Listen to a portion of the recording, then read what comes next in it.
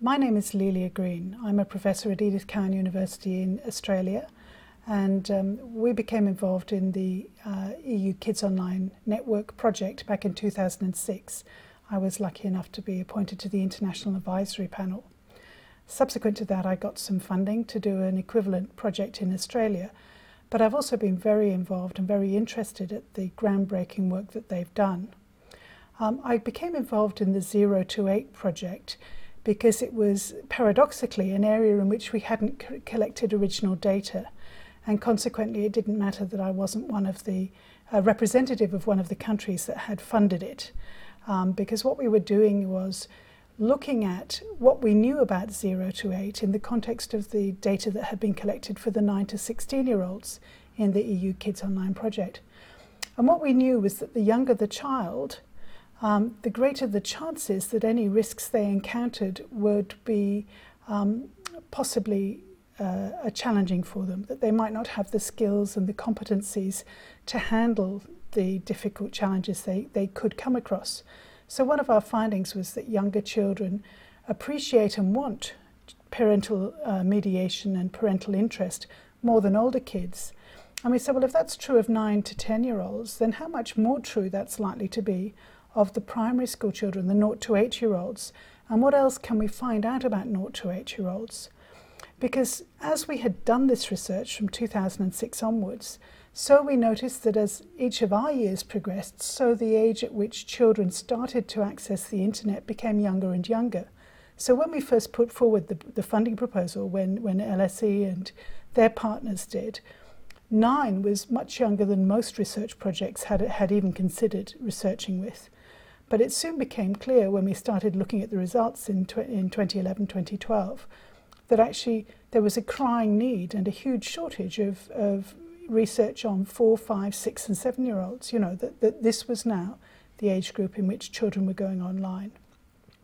And even while we began thinking about that, tablets became from sort of something that was exotic and virtually never heard of, became mainstream.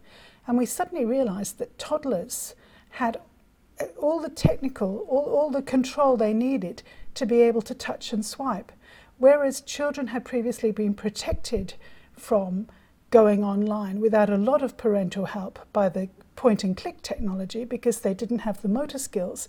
In fact, toddlers were almost, built to take advantage of the touch and swipe tablet technology.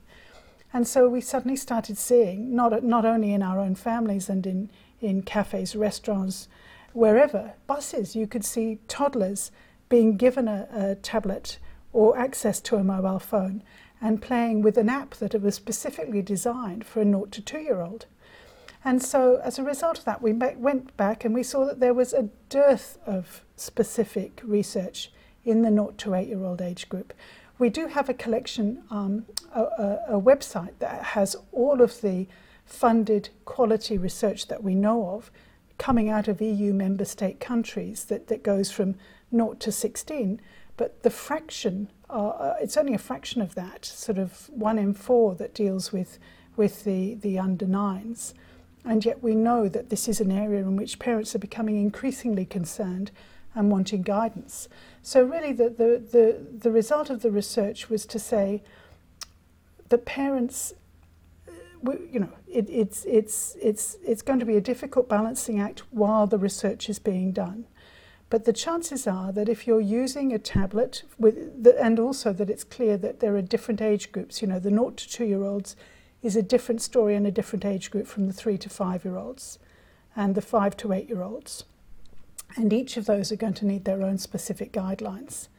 But in the meantime, what we can say is that children that have grown up with technology as a part of their everyday life have been shown to have advantages as they move into a technologically literate world.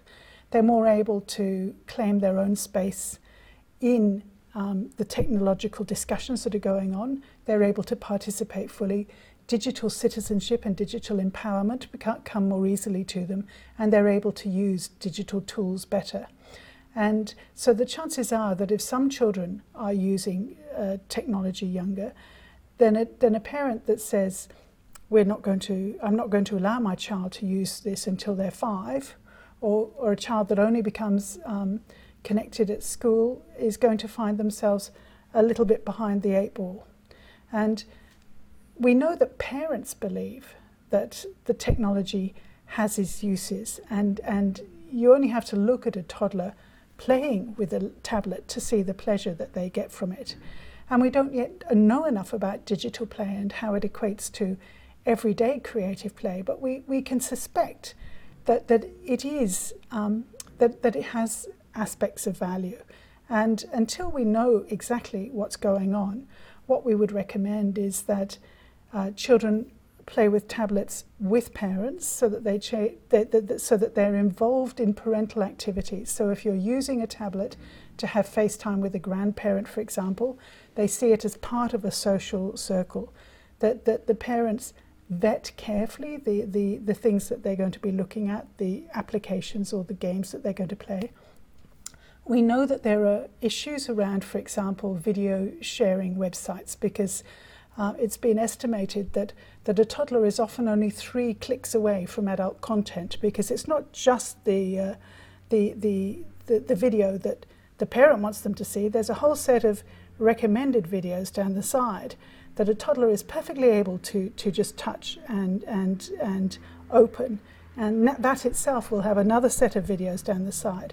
And so if the toddler isn't engaged in play with the parent and the technology, then the parent isn't in a position to see what else they're getting into and what else they may or may not understand.